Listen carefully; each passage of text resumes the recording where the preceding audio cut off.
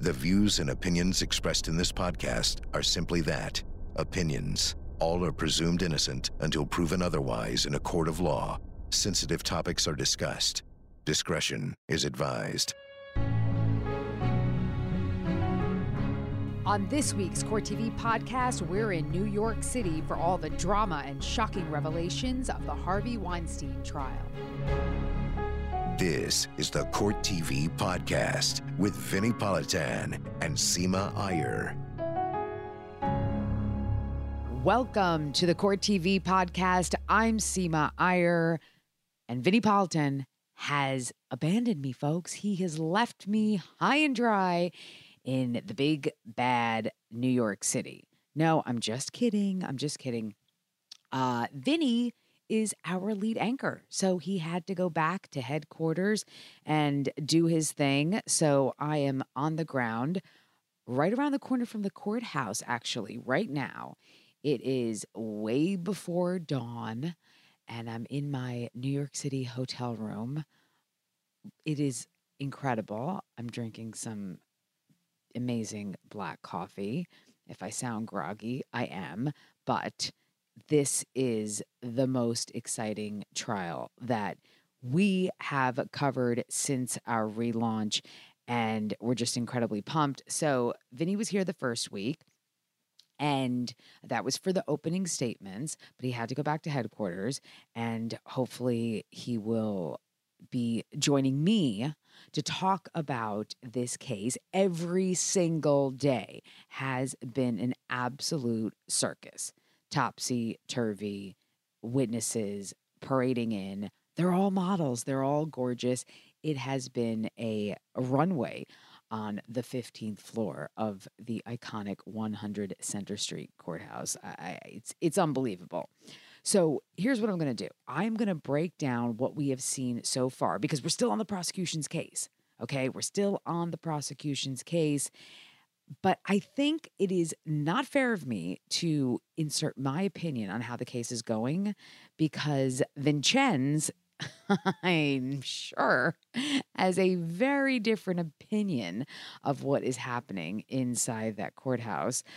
So I think we're going to save all that to when I can talk to Vinnie and you guys can hear both of us rant and rave about this case. But okay, so let me catch you up. The first witness was the famed actress, beloved New Yorker, Annabella Sciorra. She came in and testified, and it really was quite a moment for her to walk down the hall, and the cameras were going crazy. The courtroom was overflowing, packed. People in the public were trying to get in. Lines wrapped around the halls of 100 Center Street. It was nothing like I've ever seen. So she testified essentially that Harvey Weinstein raped her between the winter months of 1993 and 1994 after a dinner. And how it happened, according to her, is some way he got past her doorman and knocked on her door. And yeah, it was very analogous to perhaps a burglary type of situation, a stranger rape. And absolutely the most brutal of descriptions that we've heard so far in terms of a sexual assault. And she tried to confront him. She felt threatened later. And then in London in 1994, she says that he was stalking her. She had to move hotels. And then fast forward to 1997 when she was doing Copland. She was at Cannes Film Festival, and she answered the hotel door, and Harvey being Harvey, had a bathrobe on and baby oil in one hand and, a videotape in the other. Okay, well, there you go. Not the first time sex lies and videotape will make an appearance in this court. Anyway, then And I'm not sure if it was the next witness because Dr. Barbara Ziv, she testified. I think she was the second witness in the prosecution's case. She was the forensic psychiatrist. Now, here was a little controversy because of the order. Now, usually in these type of cases, the forensic psychiatrist testifies last. She testified second. And it was a little bit like the Cosby trial, because in the Cosby trial, she testified first. Oh, that was the Cosby trial, the second Cosby trial, the one that convicted him. Hello. Okay, so they have like this handbook, the Bill Cosby How to Get a Conviction Handbook. All right. I said I was going to leave my opinion out of it. Clearly, we're 5 minutes in and I'm lying. All right. So then Rosie Perez got to testify. Rosie Perez testified essentially as a corroborating witness. She wasn't supposed to testify as outcry because there was no actual outcry. There was no testimony that Sciorra called Perez. That's what outcry is. But it got in because the prosecution claims the defense accused Sciorra of fabricating, and basically that's how it came in. Now, Rosie Perez wasn't the only corroborating witness. There was also another model, Cara Young. Her corroboration was a little disturbing. Cara Young was able to corroborate that she saw cut marks on Sciorra. This is consistent with Sciorra saying on the stand that after Harvey allegedly raped her, she cut herself. Sciorra cut herself. That's what she said. And then her friend Cara Young said, yeah, I saw it. Yeah, okay, I got to take a sip of coffee. I'm dying here. Oh my God, it's so good. Listen, I tell you guys about the coffee. Nobody believes me, but the coffee from just, these 24-hour joints, which thank the Lord is downstairs from the hotel. It's very easy. They're open all the time. Get coffee at 4 a.m. Okay. Mimi Halle was the next complaining witness. And you remember her because she was the one who has this allegation against Weinstein from 2006. She's part of the indictment. Sorry if I'm repeating myself. And, her testimony, that this is when we started seeing a pattern from the accusers. And you'll understand what I mean. One of the first interactions she had with Weinstein, he asked for a massage. She ha ha ha, laughs it off. Oh, no, I'm not giving you a massage, or don't you have someone to do that, or something like that, she said. And then and there was other meetings between this, but then at the next kind of significant event was that Harvey barges into her apartment, and she lived with someone named Liz Enton, who also testified. The dog, Peanut, don't ask me why the dog's picture got into this case, but it did. Peanut barks at Harvey, so she gets him out of the apartment. But after that, that's the incident in question, at least in this indictment, and that's from July 10th, 2006. Criminal sexual act in the first degree. Her allegation, Harvey Weinstein forcefully performs oral sex on her in his Soho apartment. I just say that because you need to know that she went to his apartment. Now, this is what maybe a little controversial, and this is what we're seeing, the back and the forth in the relationships between Harvey Weinstein and some of his accusers. 16 days later, she has a non-coerced sexual encounter. So not criminal, not forced. She had sex with him 16 days later. Okay. And of course, Elizabeth Enton was able to come in and corroborate this. Okay. The next witness was Dawn Dunning. Now, Dawn Dunning is Molyneux witness number one. She talked about how she met Harvey at a nightclub in 2004. She talks about two events. Okay. Now, this is really important. The first event she talks about is how Harvey, they're meeting each other at a meeting, and at some point he puts his hand up her skirt. And this is, I think, in a bedroom of a hotel suite, a Tribeca hotel suite, which is, I think I'm looking outside of Tribeca. Yeah, I think I can see Tribeca. I'm at the border of Tribeca.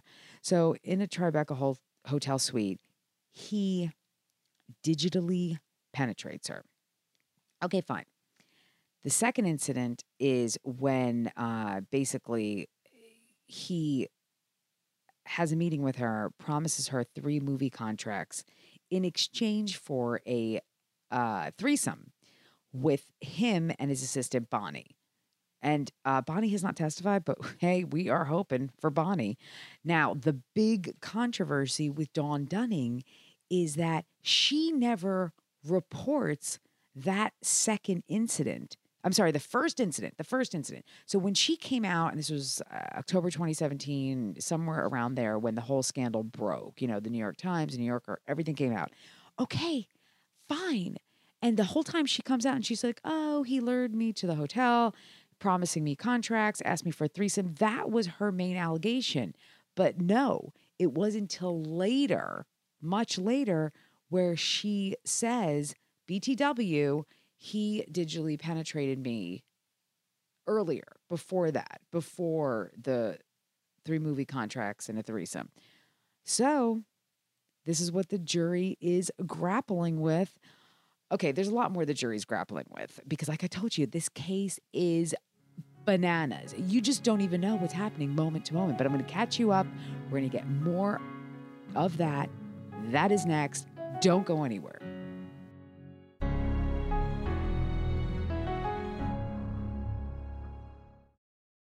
Follow Court TV live over the air, uninterrupted. If you're watching television with an antenna, just rescan your channels now to add Court TV. And go to CourtTV.com to see the exact channel position and more ways to watch Court TV in your area.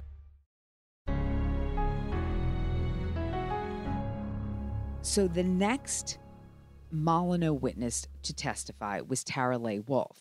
She also met Harvey as a waitress. This was in 2005. She was working at Cipriani's, very famous restaurant in New York City. And the first incident she testified to was Harvey taking her upstairs at Cipriani's and masturbating. And a second incident is also in 2005 when Harvey raped her at his Soho apartment. Okay, this was corroborated by a manager of Cipriani's, Maurizio Ferrigno. That's how Vinny would say it. Maurizio Ferrigno. Okay. Maybe Vinny and him are friends. I don't know. They probably are. So anyway, Maurizio, poor chap, he did not know what he was getting himself into. He's like, oh, why am I here? Okay. Maurizio basically, it came out on cross that the DA may have coached him. I'm not saying she did. I'm saying that's how it sounded like on cross, because it sounded like he didn't remember. But then, after a few meetings with the DA, then he remembers. So that's where that was left. But Tara Leigh Wolfe, also not without controversy, folks, because when Donna Rotunno cross-examined Tara Leigh Wolfe, it came out through cross-examination that she didn't pinpoint the date, the events happening in 2005, until she talked to a friend of hers named Gloria Bousset. Okay, who's Gloria Bousset? Well, the defense didn't know because the defense never had her name or information until that point. Got it?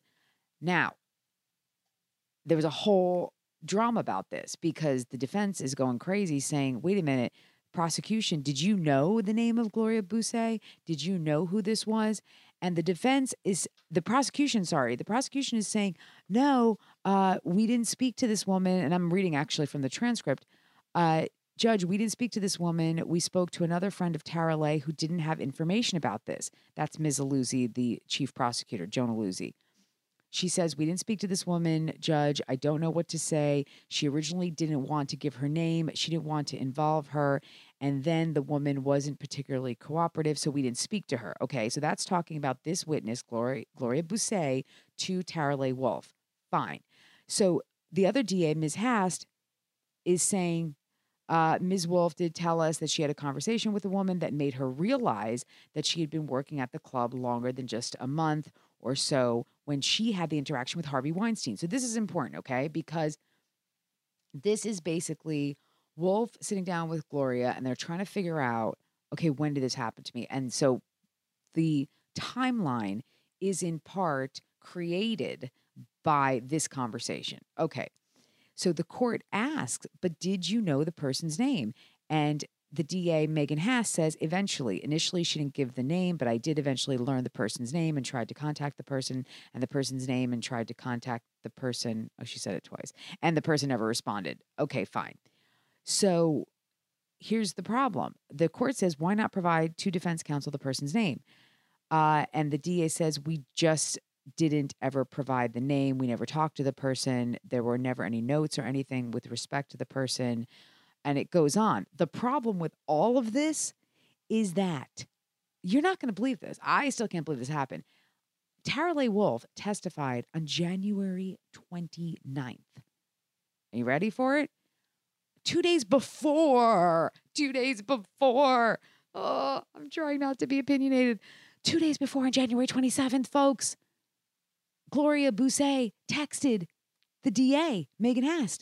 So when this possible witness, and that's what the law says, it's not evidence that's favorable to the defendant that gets turned over. It has to be possibly favorable. In an abundance of caution, you turn everything over to the defense. They had Gloria Bousset's name. They had her phone number. This was before Tara Leigh Wolfe testified, and they didn't turn it over. Okay. So, of course, the defense says, motion to dismiss the indictment, denied. Motion for mistrial, denied. In the alternative, why don't we strike Tara Leigh Wolfe's testimony altogether? That's the other option. And that was also denied. But the judge said, okay, you have to make Tara Leigh Wolfe available to come back. So she still may come back. She has not come back yet, but she may. And that's number one. And number two, Gloria Bousset has to be available. And she is supposed to be available this week still. So I'll keep you posted on that. But the other problem is, in this situation, the judge could give the jury an instruction that the DA didn't turn something over or something like that. But that's not happening either. Okay. Oh my gosh. This trial. Okay. So Tara Leigh Wolfe, I want you to keep that in mind, suspend that entire testimony because there could be more following up. So I'm going to add on to that, of course, when I get it. But then we have Jessica Mann. Jessica Mann was on the stand for what it seemed like 15 and a half days. I'm not kidding. Okay, so Jessica Mann, she met Harvey in late 2012, early 2013. There's the massage encounter. You know, it's one of the hallmarks of this trial. That happened at the Peninsula. And then at some point, oral sex encounter at another hotel. And then, of course, there was this, I'm sorry, I say of course, I'm assuming you're there with me, but there was another threesome encounter. Things get confusing with Jessica Mann, and hopefully I'm going to run around today and try to get Chanley Painter, our legal correspondent, and Julia Janae, our crime and justice reporter, because those two, they are the eyes and ears of this trial.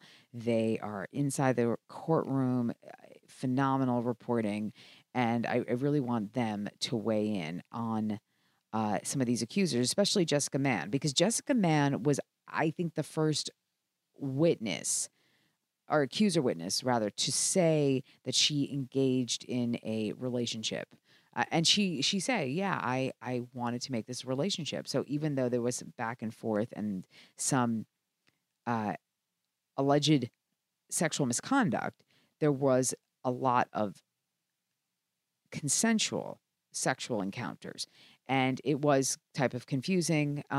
It was confusing, and it was long. Oh my gosh, it was long. Did I mention that? All right. She was no, okay, I'm joking. She was on the stand for 3 days, but a lot of it was cross-examination because there were so many emails. And Donna Bertuno had to cross her on those emails. Okay. So that is where we are at. Of course, I'm going to give you updates, and I got to go now because I got to track. No, I can't track anyone down. It's too early. Okay. I have to get my act together, and then I'm going to head over to our New York City studios, and I'm going to track down Chanley Painter and Julia Janae in between their live hits on television, being in the courtroom. They're very busy. They're very busy, folks, but I'm going to do my best. So I'm going to try to track them down. And then I am going to give you some more nitty gritty from inside the courthouse. And this is our coverage of New York versus Harvey Weinstein. I'll be back.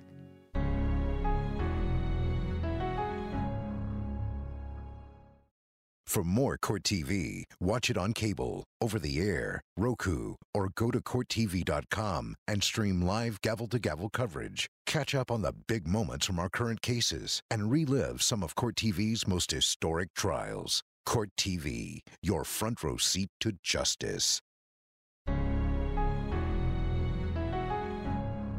Julia Jenae, this is your first time on the podcast. I imagine this is probably the biggest thrill of your entire life. Even through your storied career of being a lawyer and a journalist, this is really what you've worked so hard for. First time on a podcast. It's amazing. Is it really? It is. Yeah. Oh, and Vinny's not here for it. Oh, okay. All we'll right. call him. Well, yes. And thank you so much for taking the time in between hits, in between running in and out of that courthouse behind you. It's really important that you bring your perspective to our listeners. So tell me about the most memorable witnesses so far and why. Annabella Sciorra still stands out to me. Her testimony and the way she described what happened to her just really impacted me, and you could tell it impacted the jurors. I mean, she was talking about wearing that nightie, that heirloom from her grandmother in Italy, and that this is what she was wearing when this alleged assault happened. That still sticks out to me. And she was just so descriptive in the way that she described what happened, and she was emotional while she was telling it. It was really a moment that has stayed with me throughout this trial. Oh, you know what? Here, interesting fun fact. Right behind you, I am seeing Ambra Batalana Gutierrez's lawyer get into an Uber, and he has been dodging me, Julia, so I have to track him down. Really? Do I need to let you go so No, you can get him? You know, he is hard to peg down because he's a big shot now. He's too cool for us, Julia. Okay, so more on Annabella. Was part of the impact for you and from what you saw to the jury was because Annabella's rendition of what happened seemed to be the most analogous to a stranger rape. It does. The way she described opening the door, not knowing for sure that he was going to be there. A lot of these other meetings that the accusers are describing, they did know that they were going to meet with him. They did know that they were going to his hotel or he was coming over to where they were. But it seemed that she was down for the night. She's in her own home. This is where you should feel the most safe. This is your castle. And yeah. She is just seemingly dumbfounded that he's there, that he's in, and not really knowing what to do. She really took jurors through that process and what she was thinking at the time, even though it happened back in the early 90s. Now, it was a doorman building. Was there ever any testimony through any of the witnesses how Harvey Weinstein got into the building? Did she perhaps challenge the doorman? How did he get up? That was something she says she couldn't answer. The defense, of course, brought that out because they say if you had a doorman, there's no way in New York someone could just get up to the 17th floor without knowing the code or being buzzed up or talking to the doorman. And she says she doesn't know how he got up there, but she knows she didn't buzz him up. And she didn't say whether or not she talked to the doorman, but I did find it interesting that the doorman was the one delivering some of those care packages that Harvey Weinstein sent to her before. Tell us about that. Well, there were two different packages Yeah. that he sent to her, most notably the second package that had chocolate penises in it, along with a movie and Valium. Yeah, they're Valium. Yeah, I remember that. So these were things that who knows if he interacted with the doorman personally or the doorman just knew him from calls, but it is something that could be an explanation as to how he got up there. But she mentioned her doorman was not always standing right at the post. I think everyone got nostalgic, or I don't know if that's even the right word, but the nightgown being from Italy, it so connects us to New York and New York juries and the experience of being an immigrant. And there's like all these things came flooding in, as well as her testimony that she really wanted to tell her brothers. but didn't. And she called them because she wanted to talk to someone, but she couldn't tell them about what happened.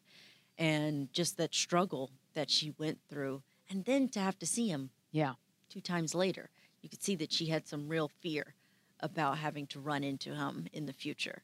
Something different, again, than our other accusers who sometimes reached out to him on purpose. And Annabella Sciorra did say that she reached out to him many, many years later looking for work. She was on tough times, and she was hoping that he would have some opportunities for her.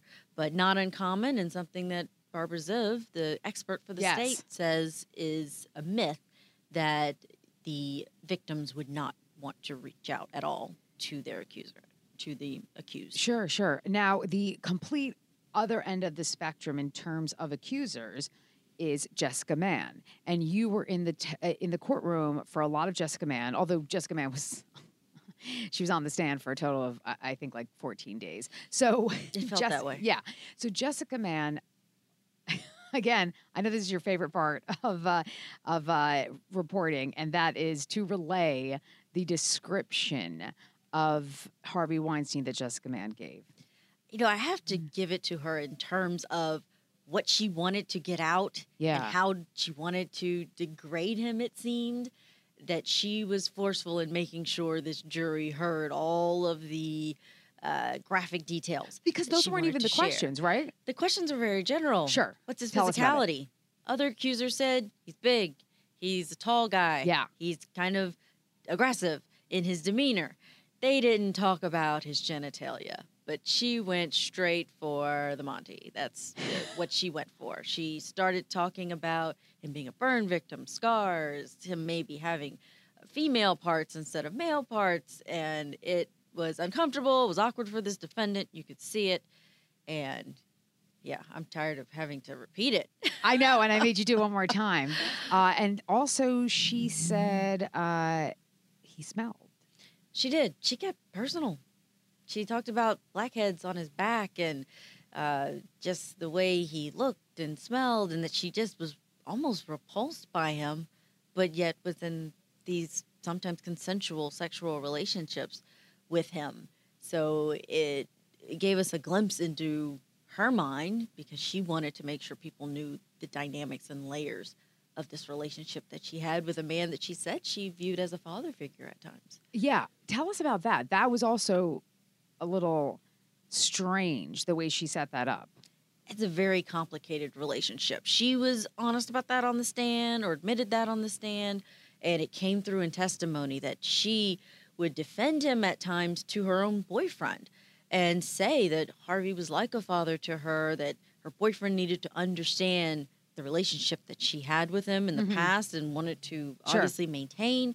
And it just seems like there were a lot of layers and some emotional up and downs when it came to Harvey Weinstein, whether she was trying to stay away from him and hide from him and was scared of him, or when she needed things from him because she was struggling.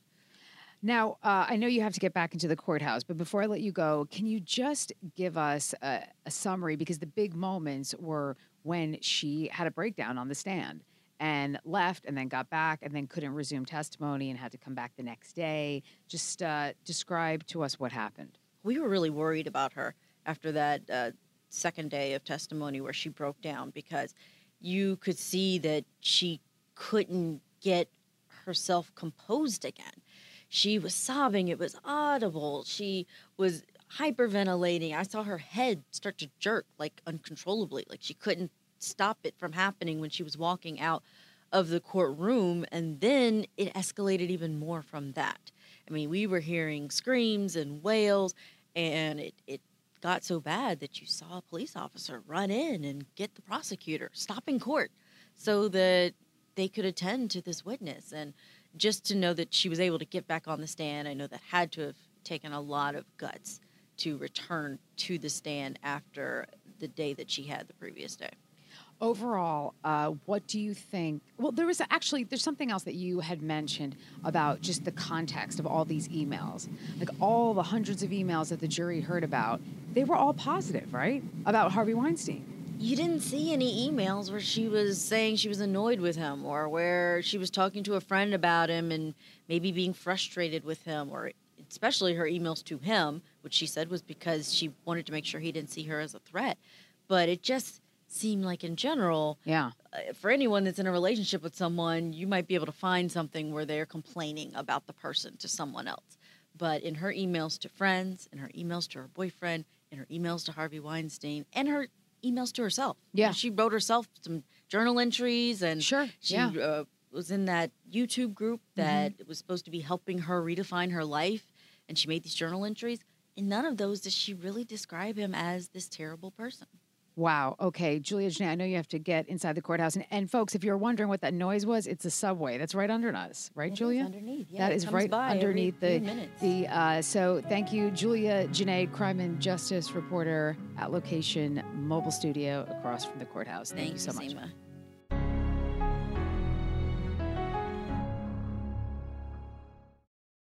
Follow Court TV live over the air, uninterrupted. If you're watching television with an antenna, just rescan your channels now to add Court TV. And go to CourtTV.com to see the exact channel position and more ways to watch Court TV in your area.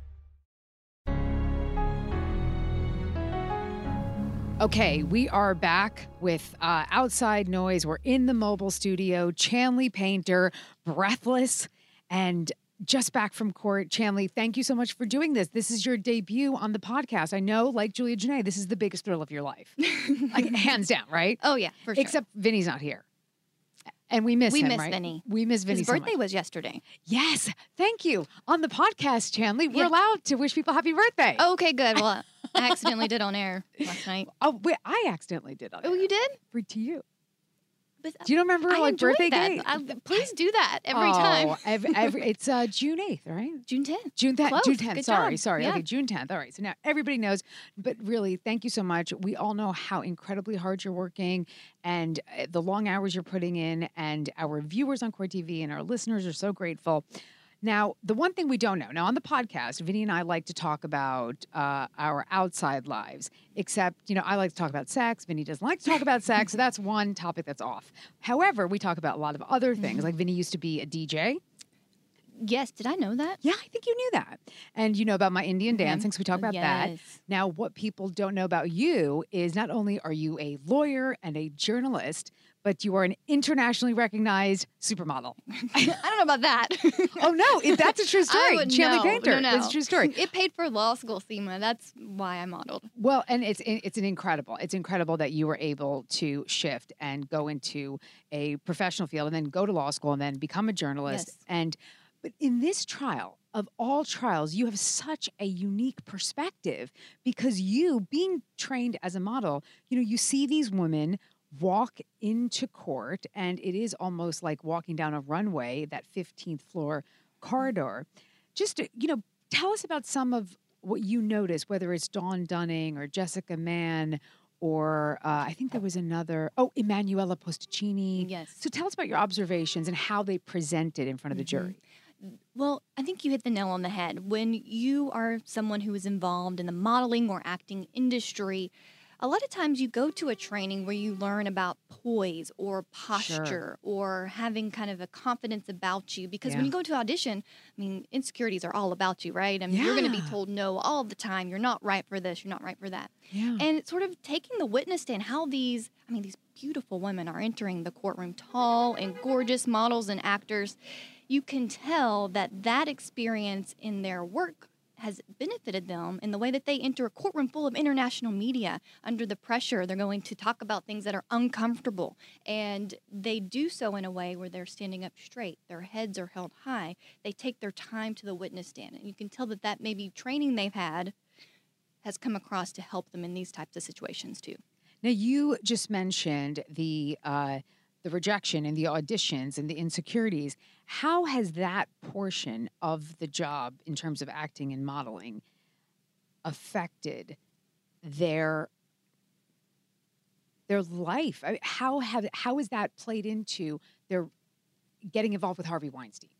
Right. That's a really interesting question. For some, I think it would help you, get some thick skin. You're going to have to just accept that that's part of this job or this career that you've chosen to be a part of. You're going to go do 100 auditions. You're going to be told 99 times, no, sorry, you're not right for this job. maybe for someone that could affect your insecurities or your self-esteem. Maybe you would want to be connected to someone like Harvey Weinstein so you wouldn't get as many no's. I mean, there's motivations, obviously. I mean, Emanuela Pastochini testified very candidly on the stand that, yeah, she wanted to be friends with Harvey Weinstein because he could help her career. He could talk good about her. He could open doors for her. Sure. And she owned that on the witness stand the other day. Right. And coming from that industry, you can understand where that might be something that's accepted in certain circles to take advantage of your connections. Oh, of course. And you even said about Emanuela that she walked in very confident and she had a swagger. She did. She had a confident stride. She sashayed to the witness stand. Right? That great word. But it was so much so all eyes were on her. The male jurors' eyes were on her, and we're listening to everything she had to say.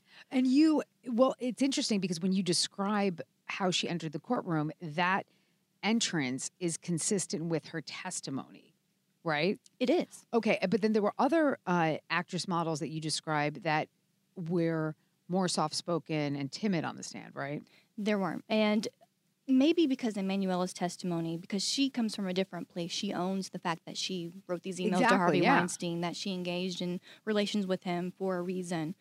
Oh, I'm sorry. You know what? I need you to clarify something. Yes. So just so our listeners understand, Emanuela Pastochini was a corroborating witness for the threesome that Harvey Weinstein and Jessica Mann engaged in as well. Exactly, yes. So not a Molyneux, not a complaining witness, just almost like a fact Right. witness. But there was Right. a lot of An argument eyewitness. about that. Right. Mhm. Okay. But just so who she is. Do you think that actresses and models perhaps would be more susceptible to getting involved with Harvey Weinstein and then ending up to be victimized, as they say?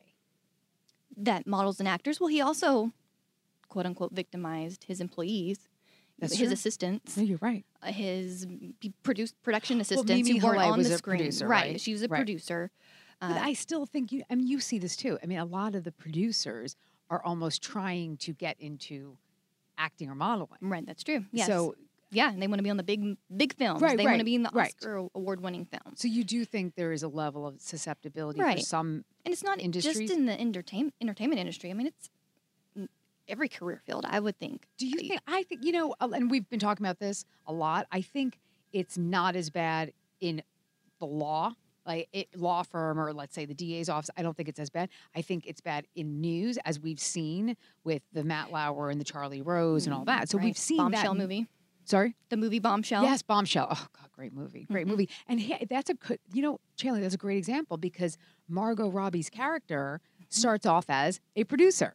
Exactly. And the way that she's going to get on camera, what does she do? Yeah, yeah. So I think this may be the worst, though, right?